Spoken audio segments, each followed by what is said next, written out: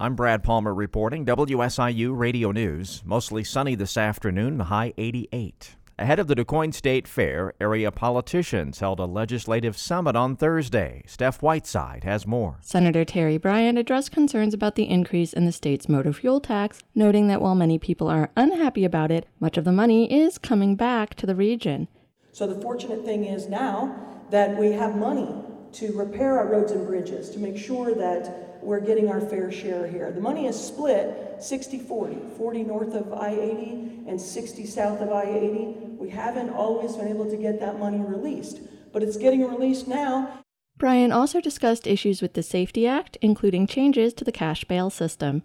I'm Steph Whiteside. So you think you might qualify for the president's student loan debt plan? What's next? Many eligible borrowers will automatically receive the relief because the federal government already has their income data.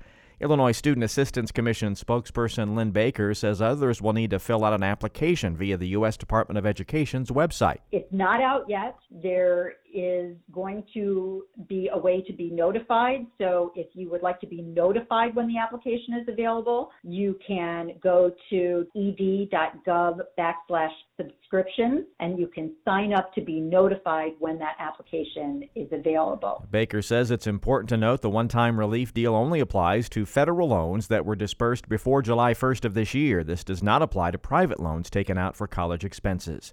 I'm Brad Palmer reporting WSIU News.